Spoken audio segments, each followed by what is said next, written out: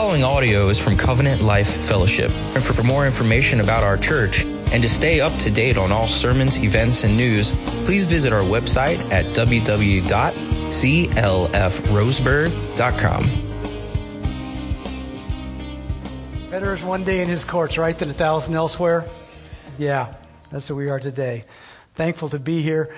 Because of that song, Better is one day in your courts, it just reminded me of how much I believe that there's a unique work of God that is done in the gathering of worshipers. He's called us to gather.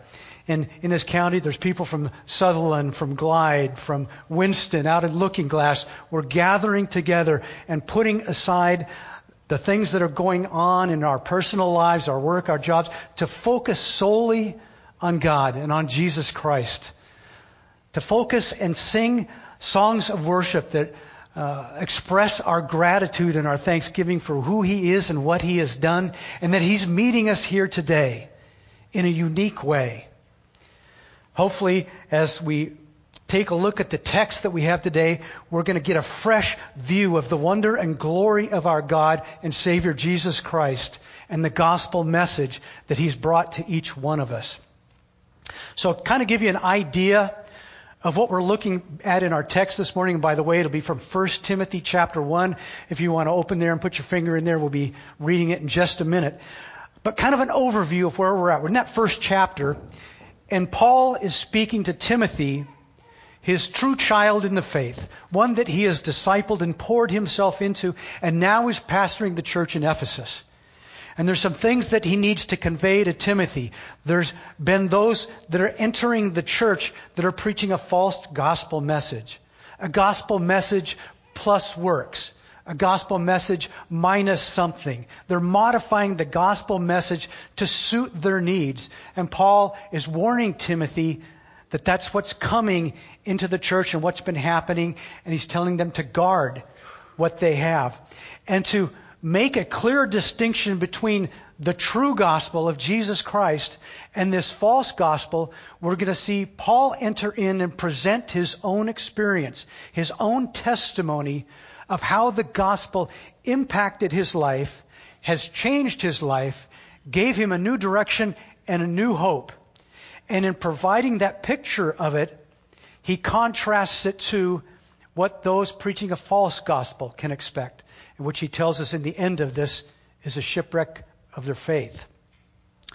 So that brings me down to what I would call, which Dave would normally call, the big idea in this message. And it's just simply this.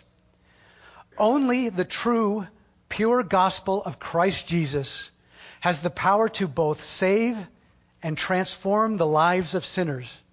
And it brings with it God's promise of eternal life. So let's turn to 1 Timothy chapter 1. We're going to read, my text is actually 12 through 20, but we are going to read verse 11 as well because it gives some context to the next portion of the scriptures. Let's stand together in respect for God's word.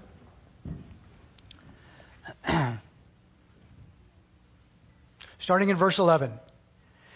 In accordance with the gospel of the glory of the blessed God, with which I have been entrusted, I thank God who has given me strength, Christ Jesus our Lord, because He judged me faithful, appointing me into His service, though formerly I was a blasphemer, I was a persecutor, I was an insolent opponent. But I received mercy because I had acted ignorantly in unbelief. And the grace of our Lord overflowed for me with faith and love that are in Christ Jesus. The saying is trustworthy and deserving of full acceptance that Christ Jesus came into the world to save sinners, of who I am the foremost. But I received mercy for this reason, that in me, as foremost, Jesus Christ might display His perfect patience, an example to those who were to believe in Him for eternal life.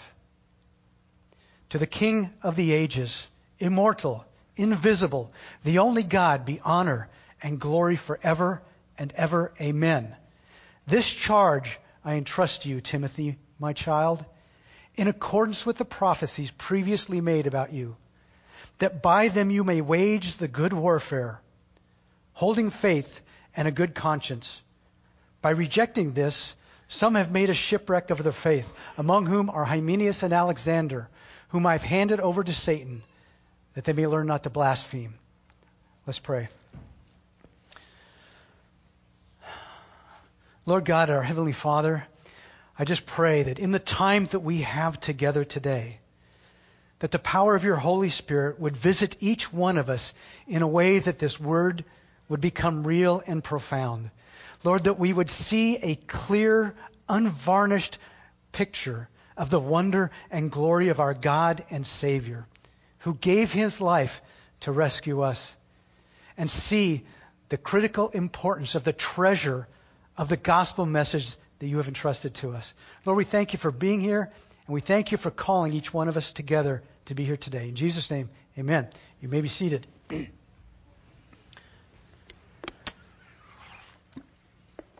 Sorry, I think I'm losing my voice.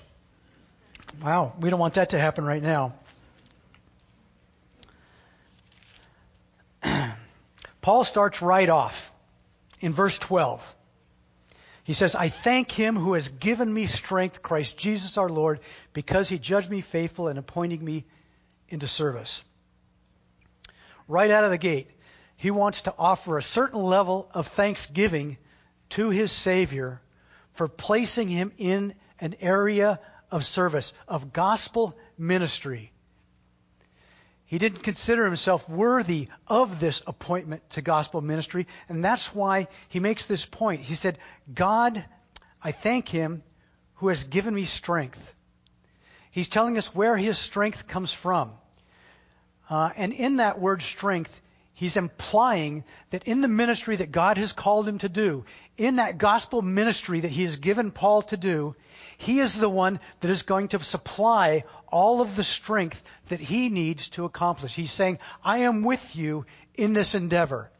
I've asked you and commissioned you and entrusted you with this gospel message, and I will be with you and strengthen you in that endeavor.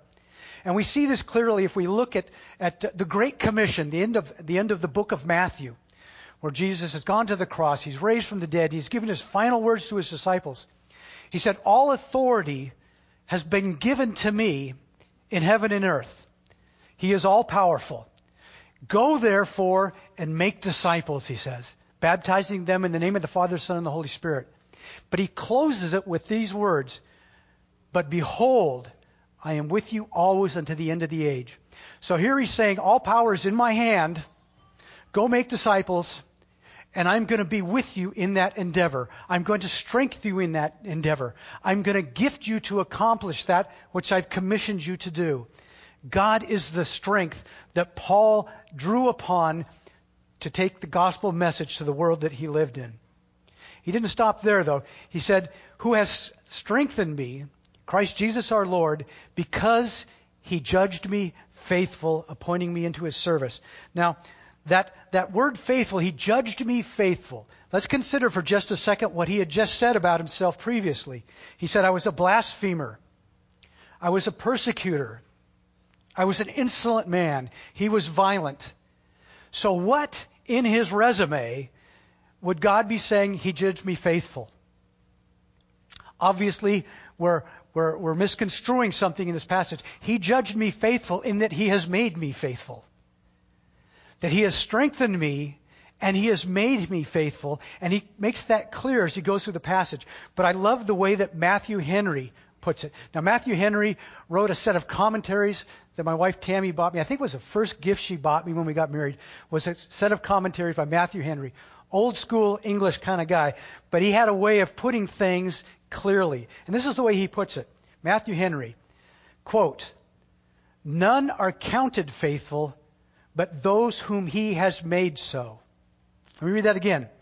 None are counted faithful, but those whom He, that is Jesus, has made so, has made faithful.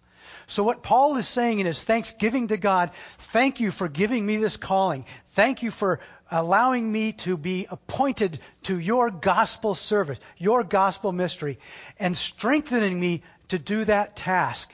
and granting me the faith that I need to do that. He's totally relying on the power of God working in his life to accomplish that what he was doing. And he's trying to pass this off to Timothy. Remember, he's just not rehearsing this to himself. He's talking to his son in the faith, Timothy. Now, a lot of us here have sons. And I remember when my son was getting married, I wanted to take those last few moments with him to help instruct him about what he was going to face as he stepped into marriage.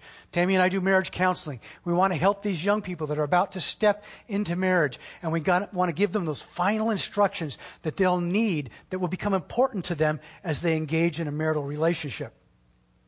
That's what Paul is doing here for Timothy. And he's telling him that your strength is going to come from Jesus Christ.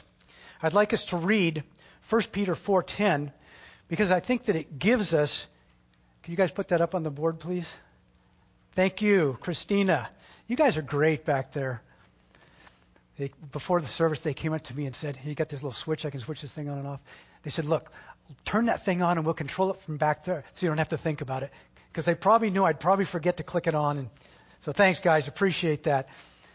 1 Peter 4:10 through 11. It gives us a description of that calling and gifting. As each one has received a gift, use it to serve one another as good stewards of God's varied grace. I want to stop right there. His varied grace. That means that he is gifting each one of his children, but that's not all the same. His varied grace. He's picturing for us that God has an infinite number of gifting or types of giftings, way that we're equipped, and that we can put into service. So that's every one of us. He's called us into gospel ministry. And that gospel ministry may look different. It may be gospel ministry on the living room floor of your house as you're sharing the gospel with your kids. That gospel ministry might be over in our Sunday school department, presenting the wonder and glory of God to these young kids who happen to be all with us today.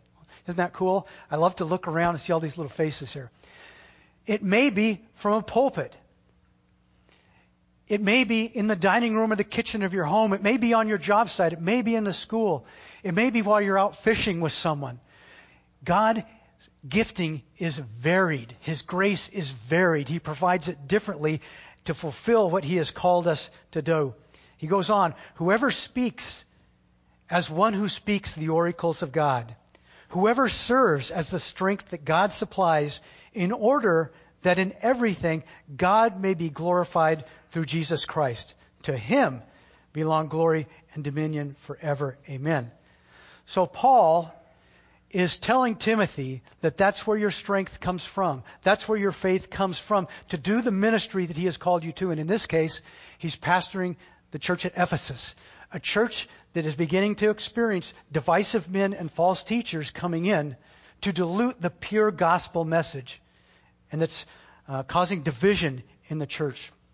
So he wants Timothy to know and understand that God is the one that strengthens him. And when he does that, and we engage in that gospel ministry, we can say with Paul, as he did at the end of his life, at the end of his ministry, these are his words: I have fought the good fight. I have finished the race. I've kept the faith. Henceforth, there is laid up for me a crown of righteousness, which the Lord, the righteous judge, will award me on that day. Not only me, but also to all who have loved his appearing. Paul engaged in the gospel ministry that God called him to. And folks, there is no calling in this life that is greater than that. Than carrying and being entrusted with the treasure of the gospel ministry to the world that we live in. And Paul understood that. And so he says that he fought the good fight. He finished his course. He labored in what God has called him to, in God's strength, in God's faith. And then he said, henceforth, there's laid up for me a crown of righteousness. Now, I find this really interesting, that we're told in God's Word that God has predestined us before we were ever born. He has called us and pursued us. He then, through the work of Jesus Christ on the cross, He has justified us. Then He says He will glorify us. And then, as Paul is presenting here, and ultimately, He's going to reward me for it. It's all the work of God, and by His strength that we're doing what we do. So that when you go out in the strength that He provides, in the faithfulness that He has provided, in the courage that you know that He is behind you and in you in this endeavor of the gospel ministry. And that one day, the righteous judge, that is Jesus Himself, God my Creator, will hand me a crown of righteousness. Now, I'm not sure if that's a literal crown or what other award that is that He's going to hand out, but whatever it is, I want it. And that doesn't mean I'm greedy. It means that if Paul says that this thing is like receiving a crown of glory from the hand of my Savior, who went to the cross for me, then I want it. So I want to understand what Paul is trying to say. All of those who love His appearing. That is, we're laboring for the gospel. We're looking forward to the return of Christ. And you know what? We meet with Him every day. The door to God's throne room is always open with an invitation to us, come. You're invited in. Come to me when you're in trouble, when you have need of help, and I will give you grace in time of need. He then goes on as he's presenting, first of all, that call that's on Timothy's life with the Ephesian church. But then he does something interesting. Now he's going to launch into his personal testimony because he wants to show Timothy this is what a true conversion looks like. This is what someone, when they preaches the true gospel message of Jesus Christ, the gospel message that has the power to save, the power to transform, and the power to present us with the hope of eternal life with God the Father. He wants Timothy to see what it actually looks like. So he begins with his own testimony. Though I was formerly a blasphemer, a persecutor, an insolent opponent. I labeled this section of it, the gospel transformation of a terrorist. Now, we all know what a terrorist is. I mean, right now, there's a terrorist in the Ukraine. A terrorist is someone that is willing to take something that belongs to somebody else and kill them to get it. He's willing to force people to do what he wants or to stop doing what they're doing, and he's using force to do it. So, as we're looking at Paul, we want to take a look at his resume, his rap sheet, so to speak, to get an idea of Paul. We kind of know Paul as Paul the pastor, Paul the apostle, Paul speaking into the lives of other believers. But we're going to just take a look as a quick scan through Acts of what his resume looks like. Acts 8:3. But Paul was ravaging the church, and he was entering house after house, and he dragged off men and women and committed them to prison. Now, I take a look at that and I think Nazi Germany.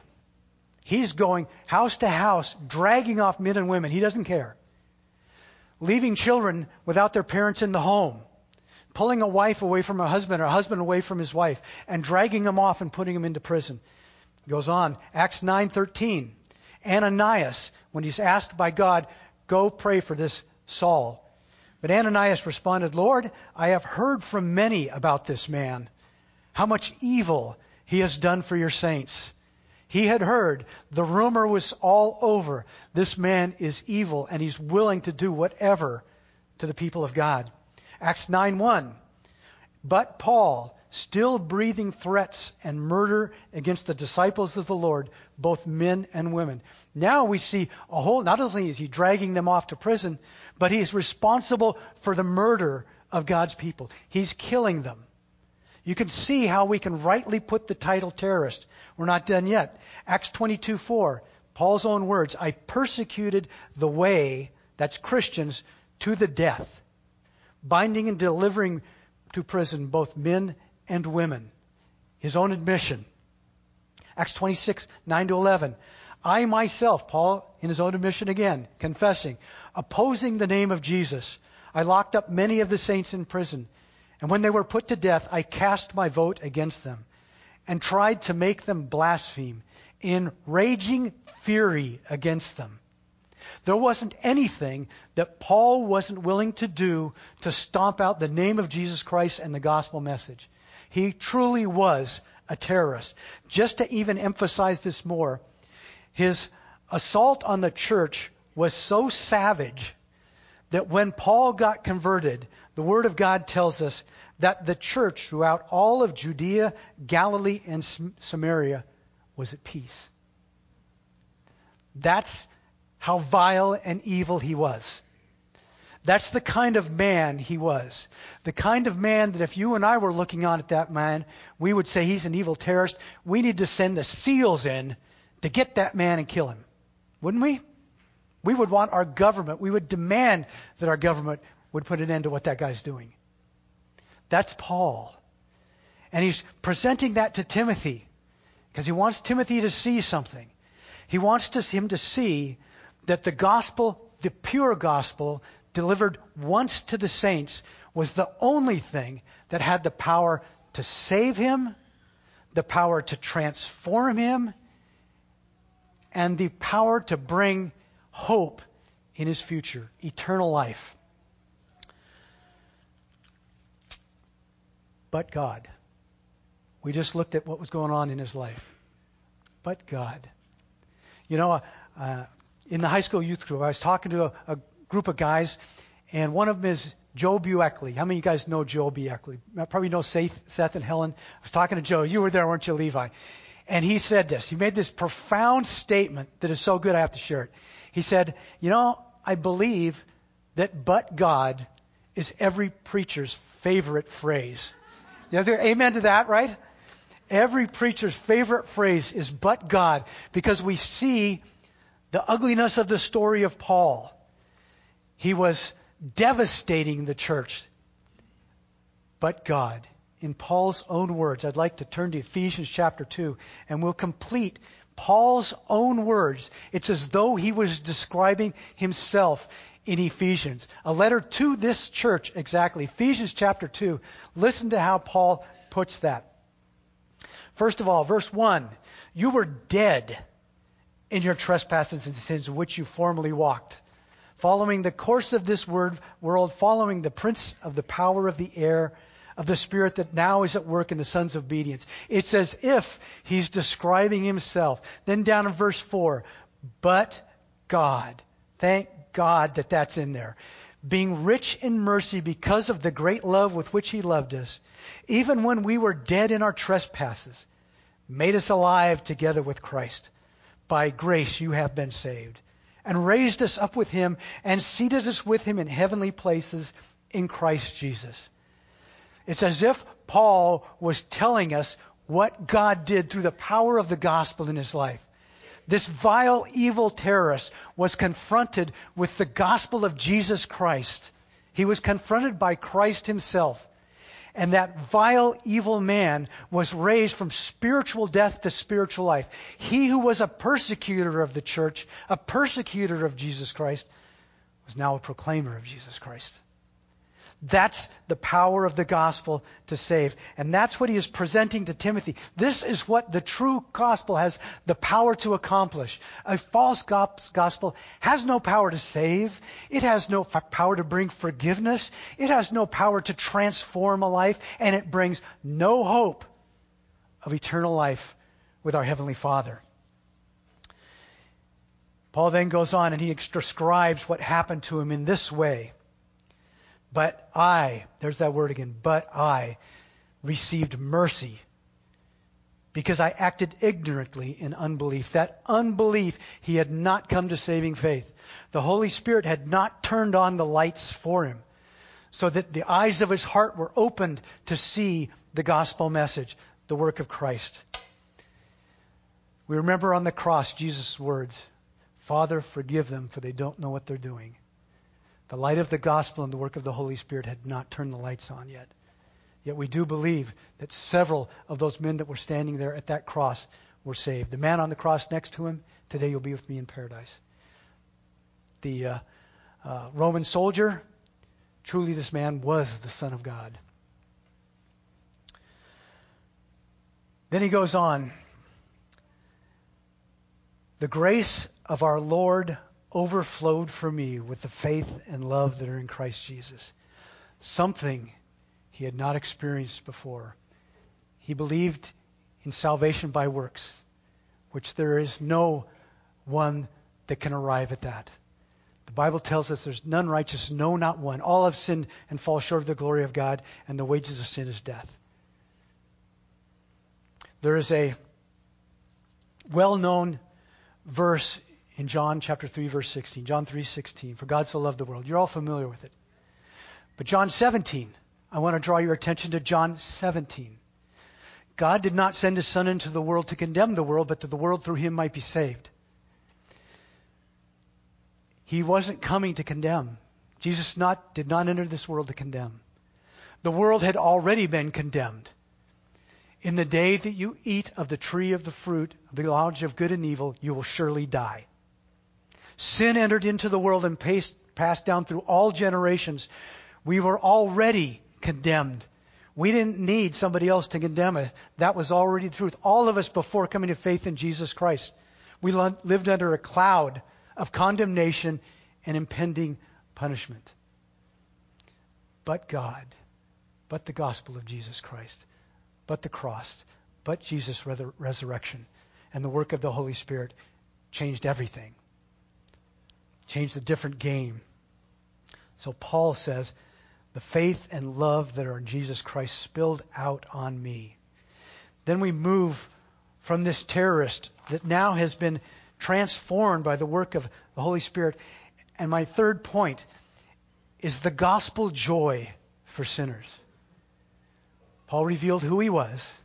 He revealed the saving power of the gospel. And then he presents to us what I would consider one of the most incredible quotes in all of the Word of God. We'll jump into that in just a second. But I would like to share with you, before we do, so we can get kind of a context of where we're going, is some quotable quotes that were presented to us by famous men. Quotes that really don't have the power to change much. Some of them have some truth in them. Some of them are just nonsense. Some of them simply are not true. One, that which does not kill us makes us stronger. Friedrich Nietzsche. That which does not kill us makes us stronger. Well, there's some value to that. You suffer through a difficult time and you learn from that. You must be the change you wish to see in the world. Mahatma Gandhi. First of all, I don't really understand what he's saying, but I suppose there's some value that he's trying to convey this idea that if we change personally, overall we'll change the world. Not a whole lot of value. Another quote. This one is by my nephew, Stephen Rubel. And I have to tell you the backstory here because it's kind of fun. I've been to a lot of high school graduations in my life because I have a lot of nieces and nephews and my own kids. We've been to a lot of graduation. Somewhere in every graduation ceremony, somebody's going to get up and read a poem that encourages these graduates, to move out into the world, experience life, get involved. And we were sitting there, one of them, and my nephew scribbling this thing down on a piece of paper, and he passed it to me while this ceremony is going on. It reads like this: change happens, things change things. Yeah, that's kind of lame, isn't it? It was supposed to be funny in the middle of a graduation ceremony. We all laughed, but then my son made it into T-shirts. He put it on the back of T-shirts and gave it to all the brothers and cousins and what have you. And Stephen was standing in a line at Starbucks. And a guy behind him says, "Where'd you get that T-shirt?" And Stephen said, well, I made it. Who's this Stephen Rubel guy? It says his quote with his name under it. He said, well, that's me. And yeah. And so he says, where can I get that T-shirt? I'm kind of in a dark place, and that really encouraged me. Okay, that's somebody's making a joke, and it's impacting somebody that is in a dark place. That was my nephew. Here's another one. Joe Biden. Our $3 trillion spending bill won't cost you anything. Okay, there's not a whole lot of value to that when it's a statement somebody made. So there you have that. Here's one I put in here for Dave. This is an athletic one. Dave has to have his one that has to do with sports. Wayne Gretzky says, you miss 100% of the shots you didn't take. Okay, there we have some of the depth of wisdom that the world has to offer, but you'll notice there was no real value in any of it. None of it was going to change your life. None of it was going to change your direction or give you an eternal hope, was there? They were just sayings. But Paul says, Timothy, listen up. I have a trustworthy saying. That means you can believe in this. This is true. That's deserving of all acceptance. It is so true. It is so profound. It will affect you now, tomorrow, and throughout eternity. And this is what it was. If I can just find it. Where are you? Jesus Christ came into the world to save sinners. Very simple. Jesus Christ came into the world to save sinners.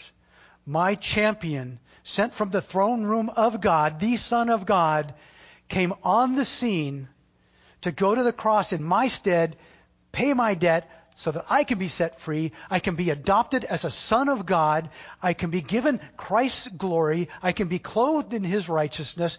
I can live in security no matter what happens in this life. My God is with me to the end and will receive me into His glory when my stint on earth is done.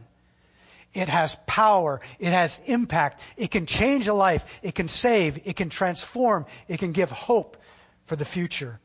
Paul says this is a trustworthy thing. You can take this to the bank. You can hang your hat on it. This is the true gospel message. And then he puts this little qualifier at the end. Jesus Christ came into the world to save sinners, of which I am the foremost. Now, we have just looked at Paul's track record. And we can agree, I think, that he was an evil man and a terrorist before. He's calling himself now the foremost of sinners. But if I take my measuring rod, my human one, not God's, my measuring rod, and put it up to Paul, I could say, oh, I know guys that are worse than him. I can look into history at Adolf Hitler, killing millions of Jews, starting a world war, and hundreds of thousands of young men and women lost their lives in a conflict that didn't need to happen. My measuring rod says he's worse than Paul. We can look at others down through history that have been very evil men. So why did Paul call himself the foremost?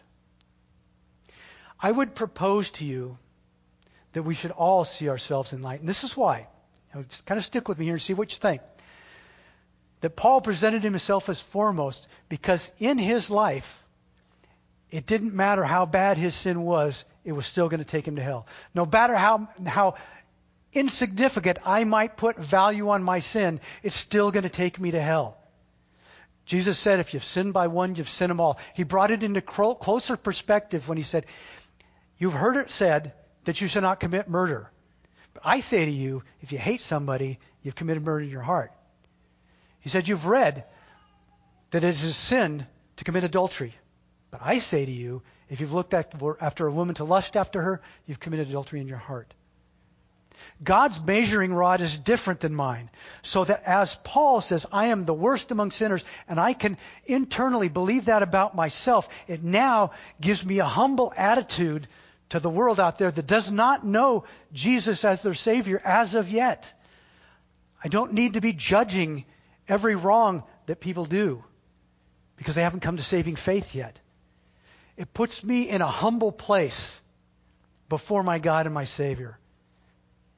I view myself as the worst among sinners. I know my sin. I know some of it anyway, internally. So Paul is giving Timothy this continued picture of the gospel message and the power it has and how it's growing as he presents this to them. He goes on, but I received mercy for this reason, that Christ might display His perfect patience as an example to those who were to believe in Him for eternal life. He then says, now my testimony is an example. One of the roles we fill as an elder is that we get to hear a lot of testimonies. Everybody that becomes a member, we have a new members interview, we sit down with them, and they share in 5 minutes or less their coming to Christ and how God has worked in their life since then. One of the greatest privileges of being an elder is I never grow weary, we never grow weary of hearing the varied testimonies of people coming to Christ. I've heard testimonies from people that were in the darkest place of depression in their life. And the light of the gospel lit that light up and changed that person. They were saved and transformed. I've heard about someone that was on the floor of their grandmother's house at the feet of their grandmother who shares the gospel with them, and they get saved. I've heard of those in prison cells that heard the gospel message and they were saved and their life was transformed. Those within a family circle where the gospel is being shared and they're saved. Paul's life is an example of how God can save a sinner, how he can transform a life. And he's saying, Timothy, this is a picture of what the gospel in action looks like. This is what it accomplishes. So hold that in contrast to a false gospel that enslaves people, that doesn't have the power to save or transform. When we look at this simple phrase that's trustworthy of full acceptance, that Christ Jesus came into the world to save sinners, I put it in very personal form. It is the reason and the power for husbands to love their wives. It is the reason and the power for wives to submit to and respect their husbands. It is the reason and the power that grandparents live a life as an example to their grandchildren.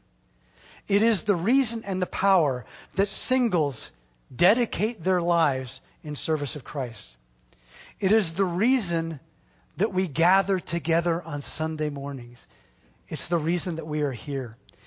It's the reason we lift our voices in songs of praise and thanksgiving. It's the reason we proclaim Christ and Him crucified. It is the reason and the power that I'm standing up front here today. Were it not for Christ and the gospel, I would not be doing this. I think by this time, Timothy is beginning to grasp this treasure that Paul is handing to him. This treasure of the gospel message of Jesus Christ. This treasure that was entrusted to Paul, we read in verse 11, that was entrusted to him, he's now entrusting to Timothy. He's giving his son those final words before he takes charge of that church. This charge I entrust to you, Timothy, my child, in accordance with the prophecies previously made about you, that by them you may wage the good warfare. He's basically saying, my son, here's the treasure. This is how valuable this treasure is. It has the power to redirect sinners' lives. It has the power to save, transform, and bring hope. You need to protect and guard this treasure. You need to wage the good warfare against deception and the lies of the enemy. By rejecting this, some have made a shipwreck of their faith, among whom are Hymenaeus and Alexander, whom I have handed over to Satan, that they may learn not to blaspheme. His final charges there are what we call church discipline.